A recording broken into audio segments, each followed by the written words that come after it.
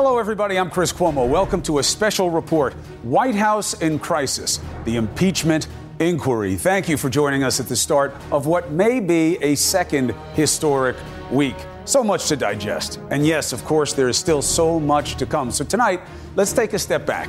Let's take a look at how we got here and what does it mean and what will it mean going forward? Because we'll take a look, obviously, at what's coming in week 2. And we'll examine what it could all mean, of course, for President Trump or not. We have one of the top impeachment investigators here, along with some of our best legal and political minds going. But first, let's take a look big picture, okay? We're going to review some of the biggest headlines to come out of this first week of impeachment TV. Here's CNN's Erica Hill. Historic day here in the nation's capital. Right now, we're waiting for the witnesses to come in. Historic public hearings. Raise your right hand. I will begin by swearing you in. An impeachment inquiry to determine whether the president abused his power for personal gain. Wednesday's hearing was unlike pretty much any other congressional hearing because of the gravity of the moment.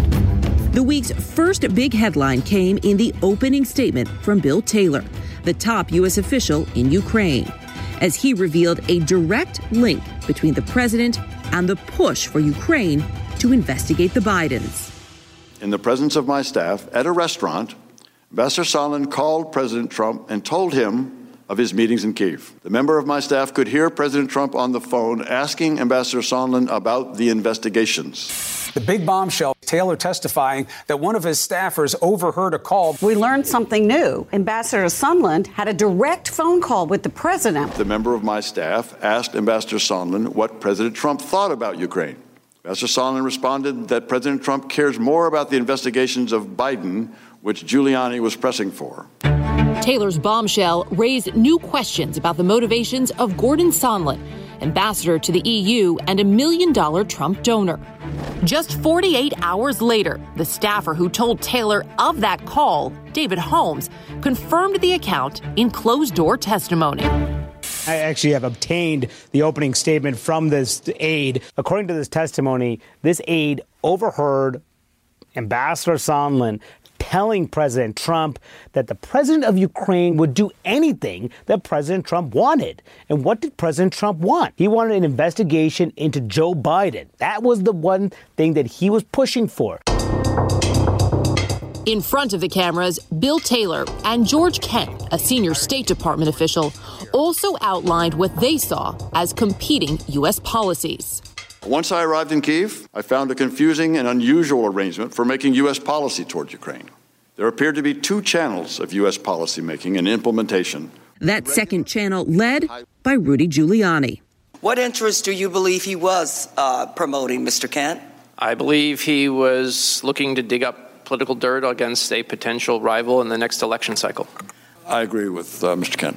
Ambassador Taylor said that in his decades of service, he had never heard of a president trading a personal need for an official act.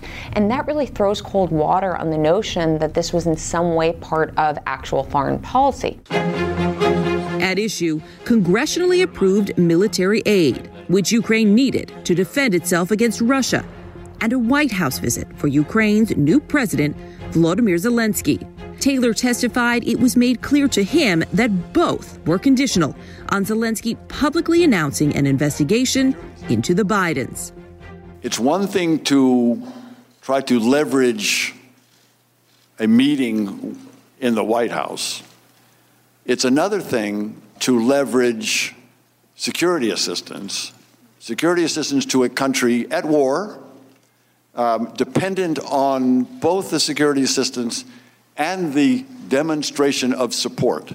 As Friday dawned, anticipation grew for the next public witness, former Ukraine ambassador Marie Yovanovitch, who was pulled from her post in May.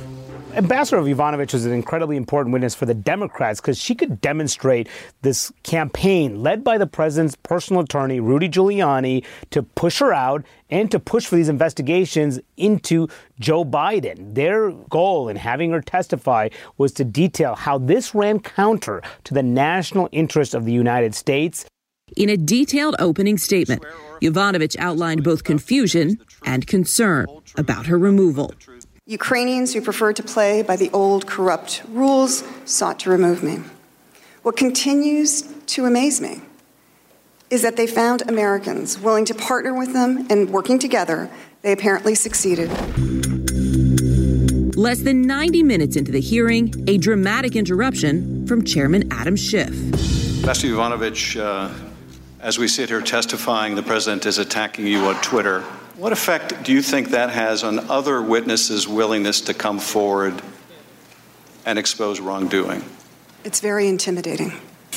The President of the United States, if you come forward, will personally seek to destroy you and your reputation. That's what the President of the United States is doing in real time. A short time later, the president pushed back. So you know what? I have the right to speak. I have freedom of speech. Throughout the hearing, Republicans continued to attack the process.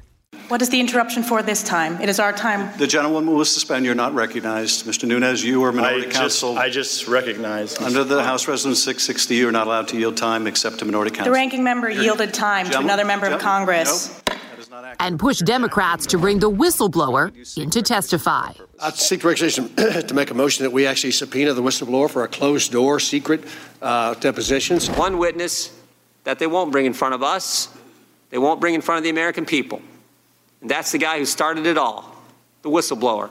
They want to put the spotlight on this person who they believe was a political actor. That's not what the attorneys of the whistleblower says. And the Democrats say they're just trying to out an American citizen who is trying to do his or her duty to reveal wrongdoing in government. At times, it felt like the lawmakers were at two different hearings, and yet they're both competing for the same thing, and that is the American people. I think there's a fair question about to what extent were both sides trying to sort of shore up the people who are already on one side or another, or fight for that middle ground, and is there even a middle ground?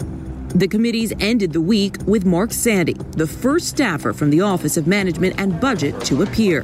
What Mark Sandy told congressional investigators was that he was sidelined in part of this conversation about what to do with this U.S. military aid. 8 witnesses will testify this week, including Ambassador Sondland. His testimony will follow officials who have described the July 25th call as unusual and the ambassador himself as problematic. Erica Hill, CNN, New York. Boy, if you just needed to look at one thing that shows how political this is, the Republicans asking for the whistleblower, but not upset that the Secretary of State, that the former head security advisor, and that, of course, the chief of staff of the president, all the men with firsthand knowledge, won't come in. So that's the politics. What did week one mean in the mix? We have a key Democrat who was in all the week one hearings. Next.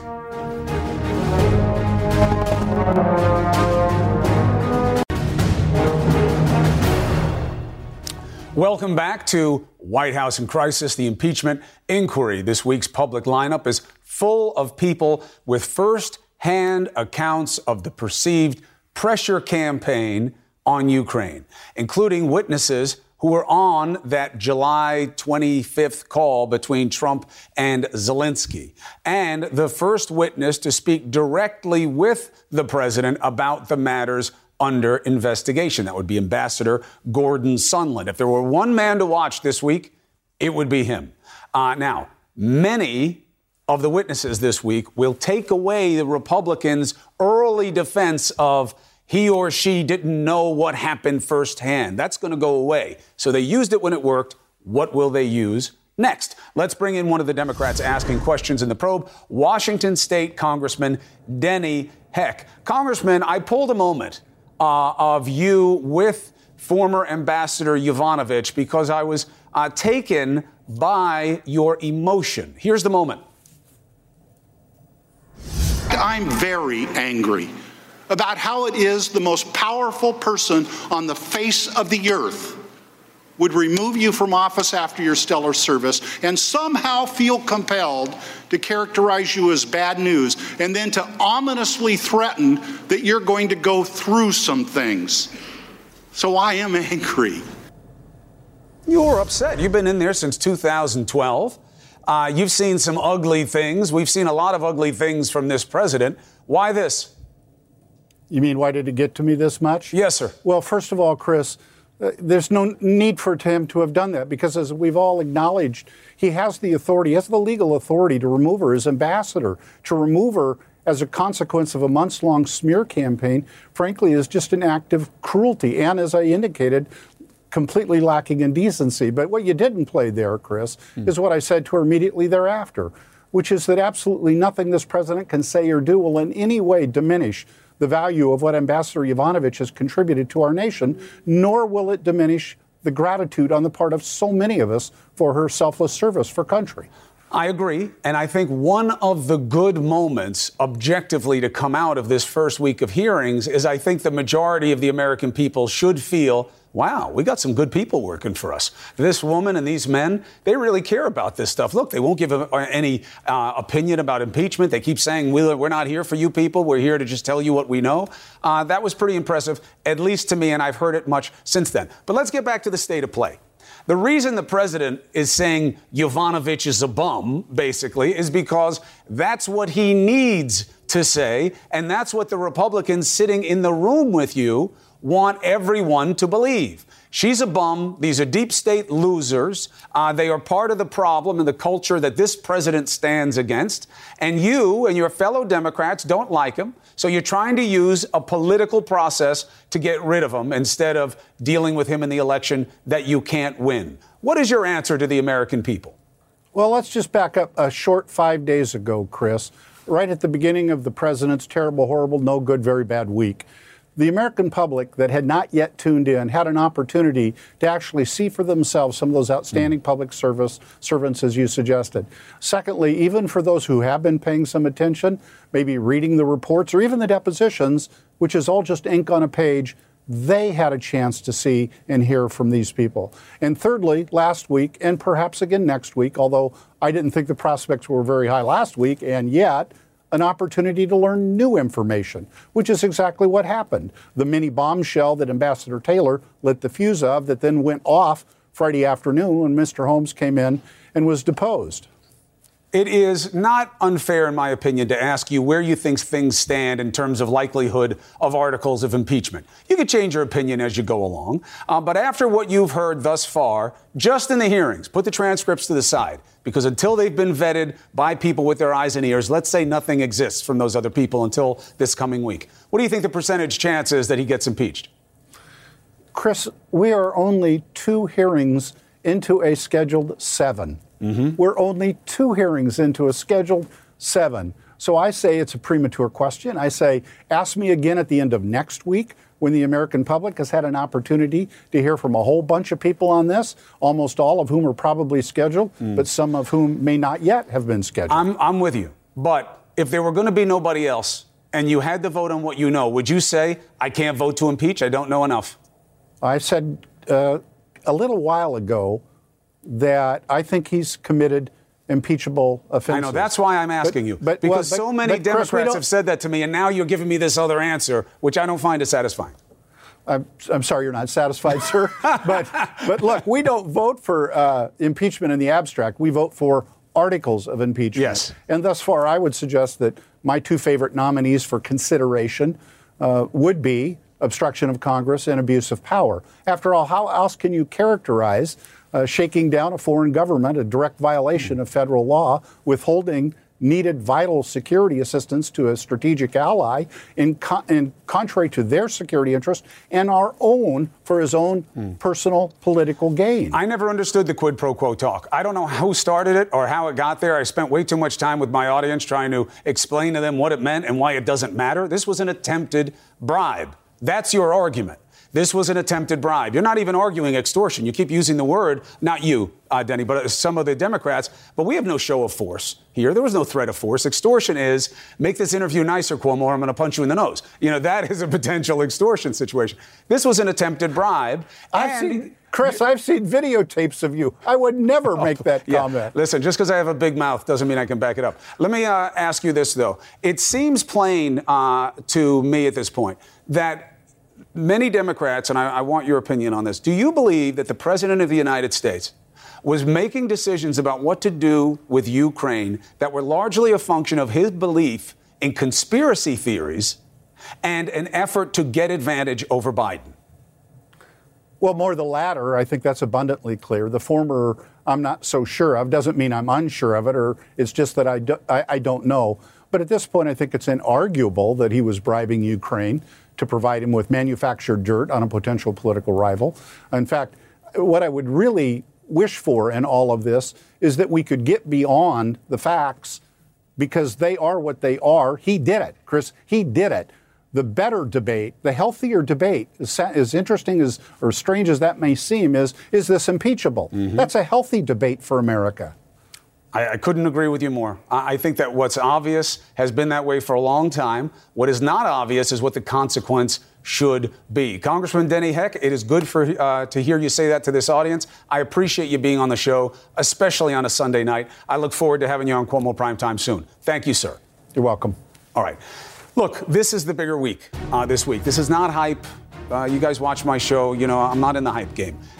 You do a case this way. You start on the periphery and you move towards the inside. You'll never get on the inside here because you're not getting the president. I don't think you're getting Pompeo. It doesn't look like you're going to get Bolton or Mulvaney. So you're not going to get the people who may have been at the front of the bus. But you are going to get close, and as close as you'll get will be this week. Now, the man to watch, Ambassador Gordon Sondland. He has to address the new information that came to light about his call with the president after the one with Zelensky. I'll review what that call was about, why it matters, and why he is in the smallest box we've seen to date in these hearings. Look at those investigators. Can't ask for better. Next.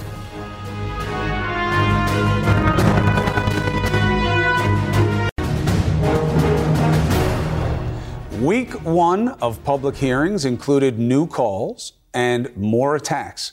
While the left is building its case, the right insists the case is closed. Now, look, I know that's not the way you think it's supposed to work, that this is supposed to be about the House doing it together. It has never been that way in any impeachment of a president we've ever had. It ain't going to be this way this time. The reasonable are left to sort out what left and right are fighting about. Hopefully this show will help you do that, and the great minds I introduce to you now. Susan Hennessy, Michael Isikoff, who literally wrote the book on Trump and Russia with Russian roulette, and former Congressman Mike Rogers. Welcome to all of you. Thank you very much. Thanks for having us. Mike Rogers, you were in the game at the highest level and recently. Do you agree or disagree with my assessment that this ain't going to be about the House united in any possible way? This is full on left versus right, and the ideas of crossover at this point are remote at best.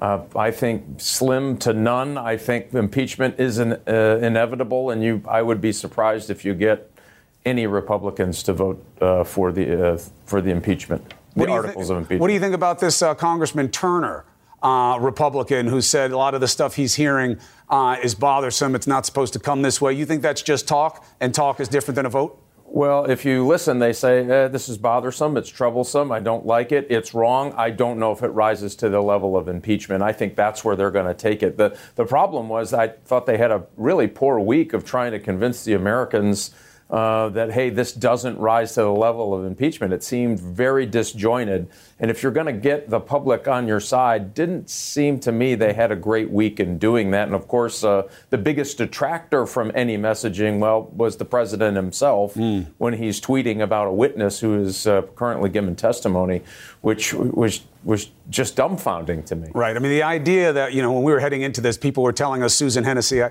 want to come to you, not about this, but just as pretext. People were saying, you may see a different president in this process. I mean, he understands the weightiness of this. He feels good about his position. He may be quiet for most of it. That was clearly never going to happen. In terms of not the legalities, because this is a political process, but in terms of motivating the understanding that this was an attempted bribe and that just because it didn't come to fruition doesn't mean it wasn't an abuse of power. How important was week one? I think it was incredibly important. I do think that we see the Democrats really laying out a rather methodical case, with sort of witness by witness drawing out the story. And the story that they're telling sort of from the edges and moving inward is the story of the President of the United States pressuring a foreign leader for his own personal political purposes, and that he was doing that in a way that wasn't just not in the national interest, but was actually contrary to the national interest. We heard all three of those foreign diplomats, foreign service officers testify over last week about how deeply harmful and corrosive this was to the U.S.-Ukrainian relationship, to U.S. strategic interest in the region, and that interest was harmed just by the attempt here, and that the fact that the president was essentially caught and foiled at the very last moment didn't prevent that harm from coming, that already our allies have reasons to distrust us, our adversaries have reasons to distrust our commitments to those allies, and that really this has been a really astonishing abuse of office that has already resulted in concrete harms to the nation. And the fact that this wasn't sort of delivered, that Zelensky didn't actually go on television and announce these investigations of the Bidens as President Trump wanted, one, doesn't undercut that that's what he actually tried to do, and two, didn't actually prevent serious harm from occurring. Okay, so Mike Isikoff, the bounce on that is Hennessy's in part right. When she uses the word maybe, she's 100% right. But when she talks about concrete, the only part she has right is the sand in that mix. This is soft. It never happened. They didn't get the aid. He didn't get any dirt. And what this comes down to is you don't like how the president makes his decisions on foreign policy. But going after Biden was legit because what Hunter Biden did was wrong. So he had a rightful interest in asking about it. And you just don't like how he did it. And that's OK. But you don't kick out a president for that. That is an argument. But look, it's their argument. That's what you're going to hear, Mike. That's part of their argument. And a lot of it is, I don't think, really holds much water. But, this strikes me as Watergate in reverse. During Watergate, we had a year and a half of congressional and FBI investigations leading to the smoking gun tape where everybody saw Nixon was interfering in the FBI, trying to block the FBI investigation into the Watergate burglary. This is in reverse because we started with the smoking gun. The transcript itself showed indisputably, in the president's own words, he was asking Zelensky to do him a favor of investigating his political rival, Joe Biden. There it was. In many ways, that's the most serious evidence we've gotten yet of an abuse of power. The question is, as you've been discussing, does it add up to grounds for removal of office? And on that ground, I think it's a political judgment. I think the Republicans have made a few modest points that help them there. One, from Ambassador Taylor's testimony, that it's all the indications are that the Ukrainians didn't know at the time of that phone call that the military aid was being suspended. And in fact, Taylor testified he didn't know himself until August 29th when the Politico article comes out. And that's when he starts to hear from the Ukrainian officials. Yeah. So if this is about an attempted bribe, the bribee, at least at the time of the favor request, doesn't know that military assistance is on It's not required because you can ask me to do something. I may not even understand that that's what's happening. We've all seen, B and C level mob movies where the guy, even the classic line, we're going to make you an offer you can't refuse. Guy had no idea what the offer was. It came later. The solicitation has to come. The acceptance, acknowledgement, and action on it would have to come. Not that it's legal, but you're going to want the common sense of certain legalities and principles in order to carry forward. Mike, help me with this, Rogers. I, as you know, Mike has been such a great mentor to me. In fact, everybody on this panel has helped me out tremendously from time to time on this story. But I don't like jumping to Russia and filling this void of us not understanding why the president is deferential to Putin. I think there could be 100 reasons I don't like it. But here we are again with Rudy Giuliani messing with these two guys, Fruman and Parnas, who you've known them a long time, I've known them a long time. For Giuliani to be messing with guys like this is completely bizarre to me. And that they have a connection to a Ukrainian with deep roots into Russian pockets. He's wanted for, a criminal solicitation investigation, this guy Firtash. And there you have Russia again. And who was pushing the theory that Ukraine was involved in 2016 with CrowdStrike? Russian intelligence was pushing it. Why are we back here again with this?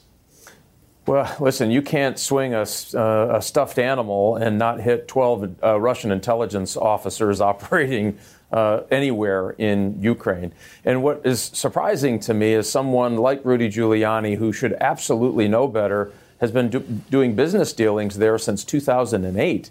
And during that whole time, clearly there were real issues there. As a matter of fact, a quick story, I was there as chairman of the Intelligence Committee to try to work out a way that we could communicate intelligence to the Ukrainian intelligence services, because their services were so penetrated by Russian intelligence agents, we couldn't use normal channels to do it. That's about as bad as it gets. And I'll tell you that all of those business relationships there, the level of corruption there is just breathtaking. So any activity there on behalf of an American, and Paul Manafort certainly found that out, you are going to bump into people who are either agents or intelligence officers for the Russian intelligence service, because they're so aggressive in that particular part of the world. So I can explain it. And I'm not even sure I will explain it. I will say, as an FBI guy that worked bribery and corruption and mob cases in Chicago, intent on bribery is not as easy to get to. Now, I know this isn't a rules of evidence kind of proceeding, but that intent is pretty hard. And one of the things that I thought happened this week that showed that the intent might not be there is that you had all of these meetings that Taylor was in, and it never came up, and he didn't know about the fact of the money. So if you're trying to defend this thing, to me, that would be a really logical way for them to try to come at it in the committee hearing. They would just need the trial to be today, because as soon as you get these witnesses next week, you're going to get a very different reckoning. But look, Mike, you point something out that's very important for the people at home.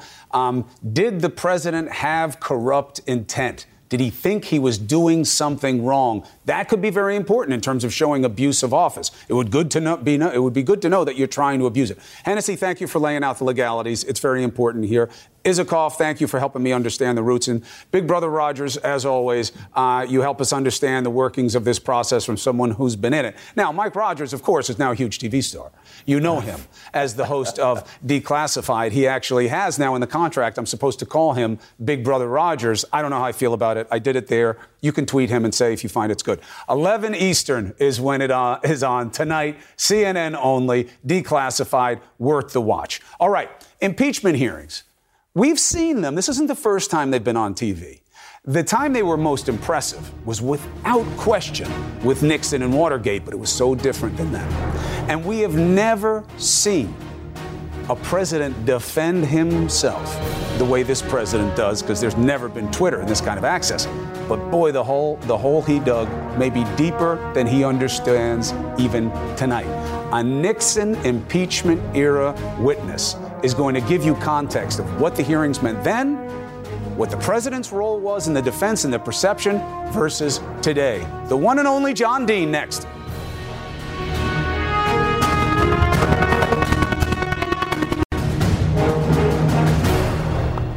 We have a central figure from Watergate history joining us now. Former Nixon White House counsel John Dean. Always good to see you, sir. Thank you, Chris. So, just one question. When you look at that experience and compare it to this point in this process, what do you see? I see it as still early in this process. Nixon, actually, we tend to look at it back through history at what all was accumulated, much of it after he left the office. And we think there was a mountain of evidence.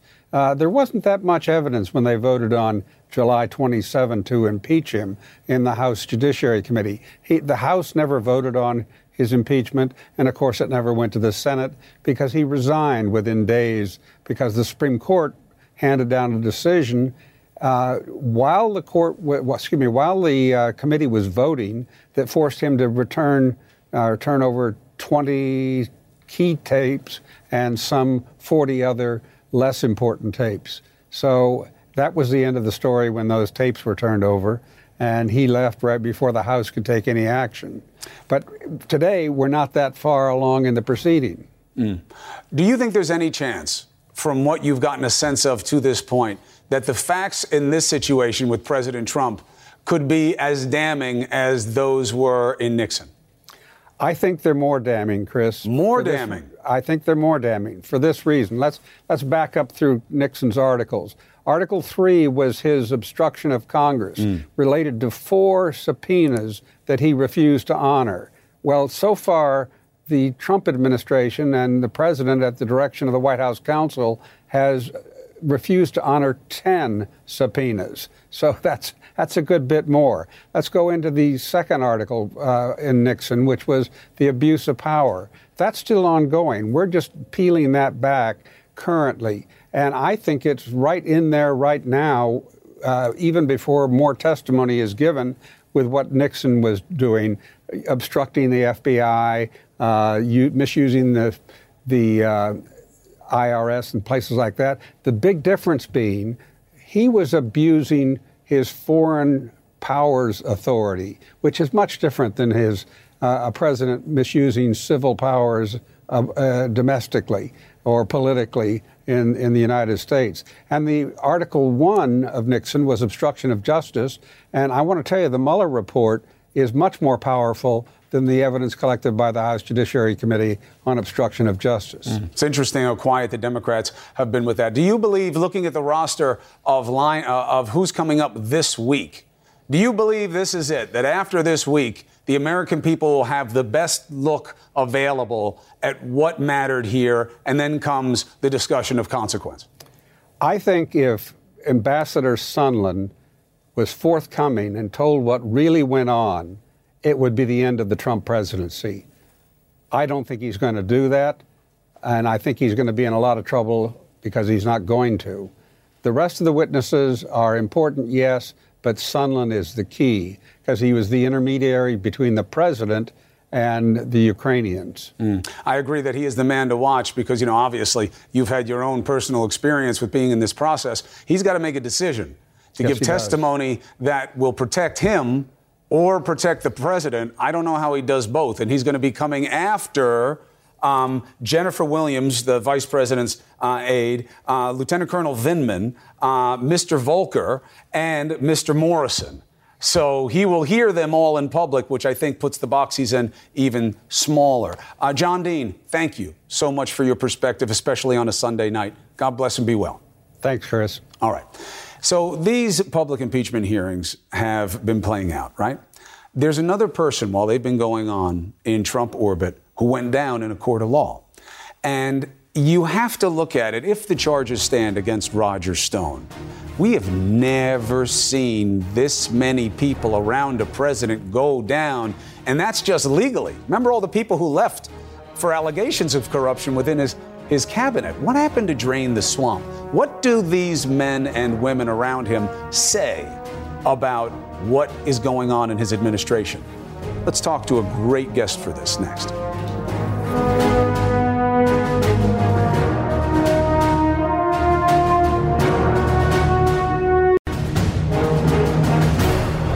Now, to hear it from our president, everything that's happened to anyone around him has been the function of a witch hunt, something unfair to bring him down. But remember the Mueller investigation. 6 of Trump's associates have already been convicted of federal crimes. My next guest says that is critical to understanding where we are right now in this impeachment inquiry. Jonathan Chait of New York Magazine joins me right now. Thank you so much on a Sunday night. Thank you for having me. So the president says it is what it is. But when you look at what we've seen collectively in the cabinet, people close to this president, people who work with and for this president, jail, corruption, criticism, have we ever seen anything like it in any other presidential administration ever? I cannot think of any presidency in American history that has this much criminality surrounding the president, where the president, at minimum, has simply attracted people who are willing to break the law. Now, you can ask even deeper question is why were so many of them willing to break the law? Were they covering up deeper issues, even issues implicating Donald Trump? But the innocent explanation is that he just happens to collect a lot of people around him who are happy to commit crimes. That's the best spin you can put on the fact that all these prosecutions resulted from the Mueller investigation. And what is that in terms of it being a lens for you into what we're dealing with now? You know, I thought It was interesting that the Stone verdict, which found another criminal violation in Trump's inner circle, came on the same day as Marie Yovanovitch's testimony. Because I thought the real point of her testimony on Friday was that the Trump administration has been trying to re-corrupt Ukraine. Trump has used corruption as his excuse for his agenda. He's supposedly fighting corruption in Ukraine. But what she really testified in great detail is that the previous administration had worked hard and successfully to reform Ukraine, to restore the rule of law, to make officials there treat people in government and powerful people the same way as everybody else. It's also a big part of their case democracy that with a Trump has been, Jonathan, it's also a big part of the Republicans' case that they've been better than Obama. They keep using this line, Obama gave blankets, we're giving them bombs. Right. Well, they were sort of forced to give military aid because Republicans and Democrats in Congress insisted on it, and Trump couldn't really stand in the way. But in terms of corruption, I think it's very clear that the previous administration reformed Ukraine, and part of Trump's agenda, and that's what she testified so effectively, was to re-corrupt Ukraine, was to ally themselves with the corrupt Ukrainians who had been thrown out in the reform effort and try to get them back into power. And the way they did that was to work with Trump, work with his henchmen like Rudy Giuliani, and ally themselves with the Republican Party and reset up the whole corrupt pipelines that had been shut down under the Zelensky government. So, in addition to having a partisan interest, it's a very basic criminal interest, and part of what Rudy Giuliani and his partners have been up to in Ukraine is simply trying to get a piece of the action for themselves. Their main goal is to help Donald Trump by getting investigations of his opponent. But their secondary goal is to lean on the Ukrainians and say, we're Trump's guys, and you better give us some of your liquid natural gas importing business, whether or not we give the best bid, whether or not we're the most qualified. Give us the money because we're Trump's guys, and we need a taste of the action. That's Parnas and Fruman for sure. Rudy Giuliani is still two big question marks. One is, why was he anywhere near guys like that? And two, how will he figure in this overall investigation? Will they try to make him a scapegoat? Very dangerous. Rudy Giuliani knows a lot of things that he's no one to be messed with. Or how do they explain how, if this was a legitimate interest, why was Rudy used the way he was? Jonathan Chait, thank you so much for your perspective. Appreciate it. Look forward to talking to you more in the future.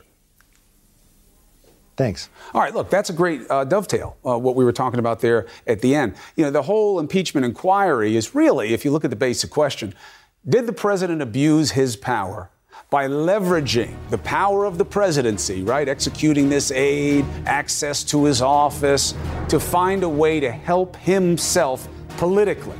That's what it is. We have a new CNN investigation for you when the White House in crisis continues. Next.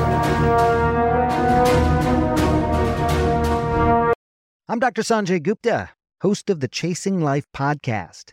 In honor of our 10th season, we want to hear from you.